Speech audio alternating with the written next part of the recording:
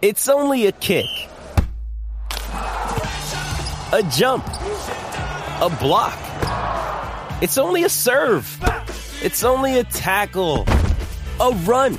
It's only for the fans. After all, it's only pressure. You got this. Adidas.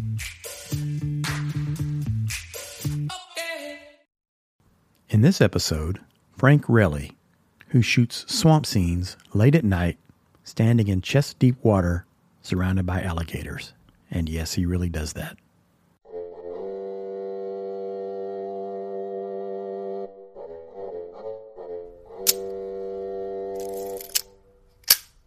Hey everybody, welcome back to another episode of the Fine Art Photography Podcast. In this episode, we'll learn about the fascinating night photography of New Orleans-based photographer and gallery owner Frank Relle. Relle has become known for his long exposure night photographs made while standing in chest-deep water surrounded by alligators. He says he doesn't feel fear, but rather peace, being in nature. In one interview, he said when he hikes carrying a backpack, he feels like a human.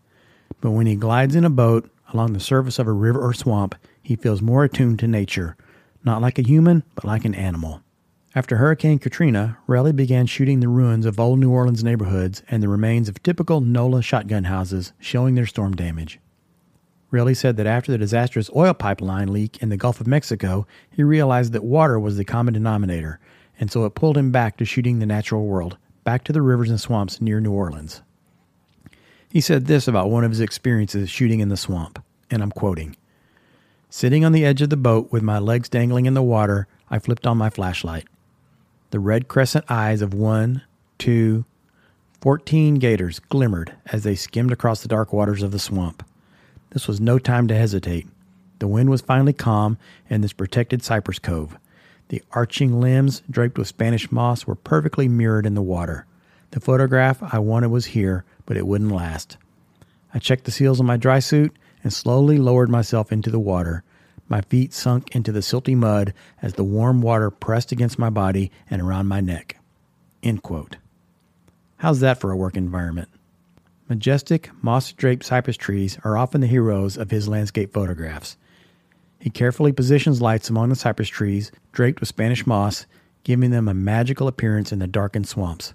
With long exposures, the water smooths to glass, and stars turn into streaks across the sky. The images are haunting, beautiful, yes, but also a little sinister. Should we be afraid of what's lurking in those dark waters and out among the trunks of those cypress trees? In addition to shooting trees and gator-infested swamps, Relle also has made long-exposure night photographs in New Orleans' famous above-ground cemeteries, in its upscale and in its downtrodden neighborhoods, in petroleum refineries, in the city's beautiful parks. And he's been to a place that I've also photographed, the abandoned ghost town at Rodney, Mississippi.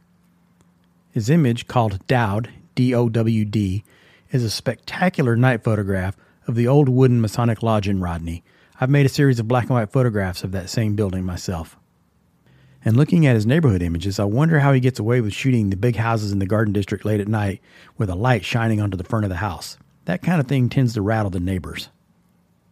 Relle's photographs are richly colored, but having been shot at night, the colors are a little skewed, and I mean that in a good way. Relle was interviewed on CBS this morning. Asked by the interviewer about the importance of light to his work, Relle said lighting is the language, the music of photography. Well said. Relle also owns a New Orleans art gallery located on Royal that features his photographs, and you can see that space in the CBS interview, or you can see it online too. There are a lot of photographs of it if you just Google it. It's a beautiful space, very New Orleans in its style, with 2 sets of French doors standing open to welcome visitors, dark gray walls lined with framed photographs, gorgeous hardwood floors, antique furniture, an old fireplace, and ornate old chandeliers dangling overhead. The gallery is located in the historic Miltonberger house, once the home of the Princess of Monaco. Originally from France, Dr. and Mrs. Miltonberger came to New Orleans in the 1790s, having fled violence in Saint-Domingue, where they had owned coffee plantations. Dr. Miltonberger was a physician and very experienced in treating yellow fever, which was also a problem in the Deep South, and including New Orleans. Well, what do you think? How far would you go to get the shot? Would you stand in dark water surrounded by alligators? As always, you can find links to everything mentioned in this podcast in the write-up or on my blog at icatshadows.com. Thanks for listening, and I'll talk to you again real soon.